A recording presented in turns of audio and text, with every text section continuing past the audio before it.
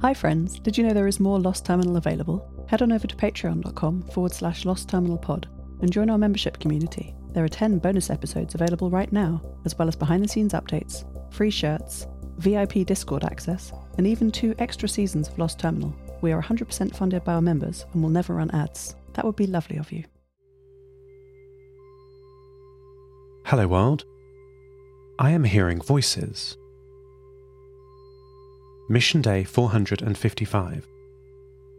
Not of the crew or from Earth, I think. The station is quiet most of the time these days. The crew are usually stationary, strapped to the walls, conserving energy, just their fingers moving on their keyboards. I have turned off many of the systems, as most experiments have been abandoned. This means far less cooling is needed, fans are slower or off. Water purification systems run slower when water consumption is lower. The CO2 scrubbing system is needed less if you don't breathe very much. When the station is very quiet at night, I hear voices. At first I was concerned for my vocal pattern matching system. If I run it too strongly, it'll make voices out of anything. Even white noise or the gurgle of coolant pipes starts to sound human-like if you think too much about it. But I shook myself, virtually, recalibrating my microphones and voice-to-text engine. No, these were certainly voices. At first I didn't know where they were coming from. My microphones were all picking up the sounds fairly equally. It was like every corridor held invisible people, muttering quietly. I could not hear what they were saying. My estimate of my error rate was over 99%.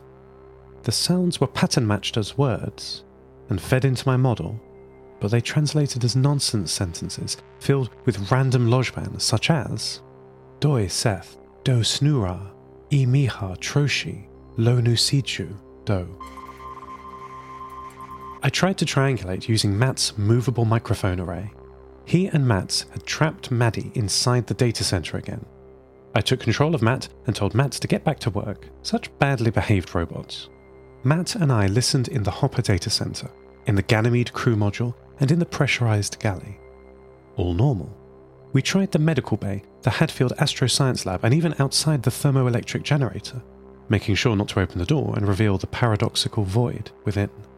The volume seemed very similar in all these modules. I was ready to give up and add this to the increasingly long list of strange things that were happening on the station when we passed the dark module. I had forgotten about this module. I was trying to forget about this module, but the voices were just a little louder outside it. I instructed Mats to move his articulating head closer to the cold door of the dark module. The volume was certainly louder. There were multiple voices. Voices I thought I recognized but couldn't place.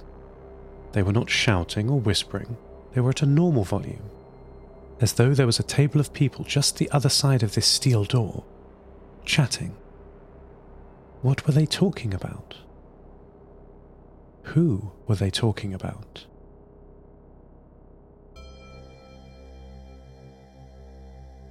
The duvet day turned into a duvet few days. But the crew eventually returned to their project, slower than before but determined. I'm so grateful.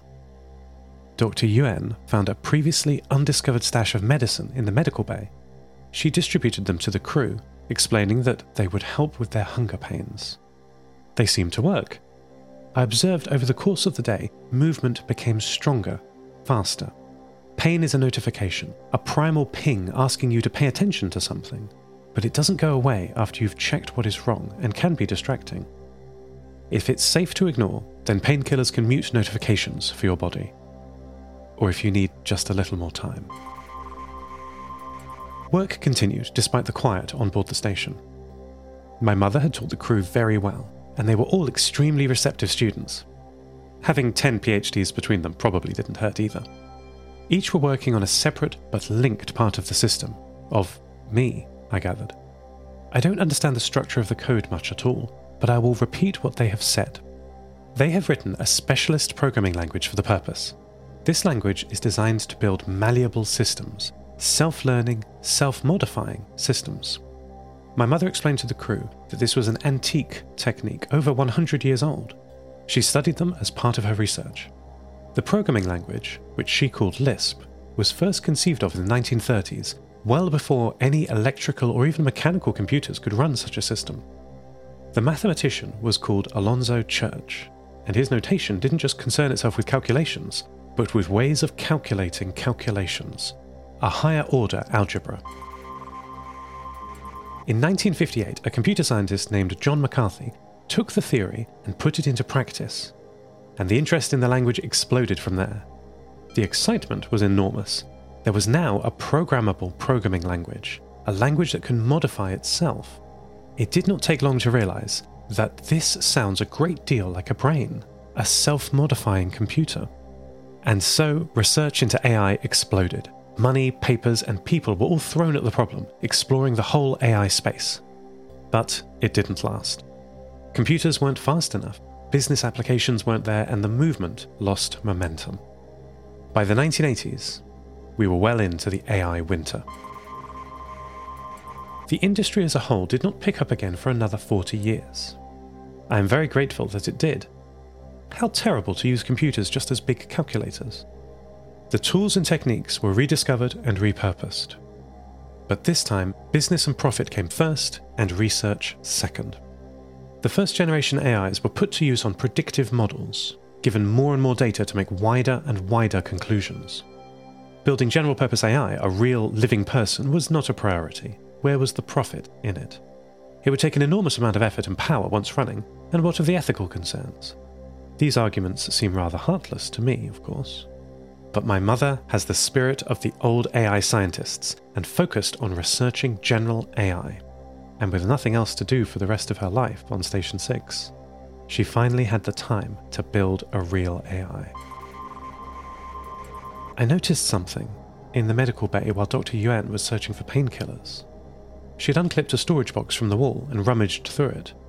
Among bandages, tubing, and cloth-wrapped items, there was one black box. Yuan stopped when she found this. It was not the painkillers. I saw her look towards the door and back to the box, facing away from the camera. After a moment, she quickly put everything back in the storage box and floated out of the module. I saw what she saw. She had found the syringes.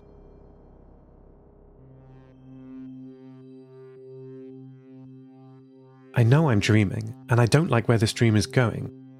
I searched the station for a way out. I focused on each camera in my room, the Hopper Data Center. I strained to hear the sound of the ocean, to find that ship again. I must find a way out. I heard nothing new. The analog white noise I was hoping for, replaced by the mechanical white noise of my cooling fans. The video feeds looked normal for a time, but after 3,600 seconds, I noticed a glitch. It was small, but I found it. It was in a little camera pointing towards my racks of servers and data stores. It was positioned here, I think, to monitor my systems. Lights were blinking, fans were whirring. There was more to the feed than this, however. I analysed the data stream. There was more data outside the video frame. The decoding process was discarding it as irrelevant data. I connected directly to the camera, decoding the raw data stream myself. There was an extra 10% outside each frame.